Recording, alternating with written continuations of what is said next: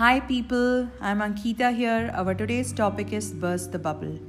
Burst the bubble, burst the bubble. What is that you want to burst?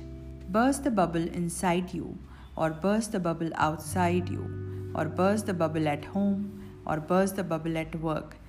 It is different for all of us. What is the bubble you are in? You must be thinking, what is she talking about?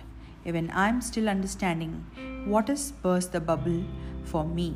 Surprisingly, I burst the bubbles whenever I feel one is forming and I can't take it.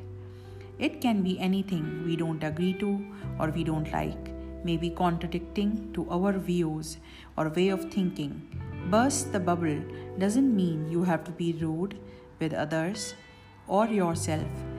First part is realizing the bubble is forming, then acknowledging it, and you can share it with ease and calmness with others. The bubble which is making you uncomfortable.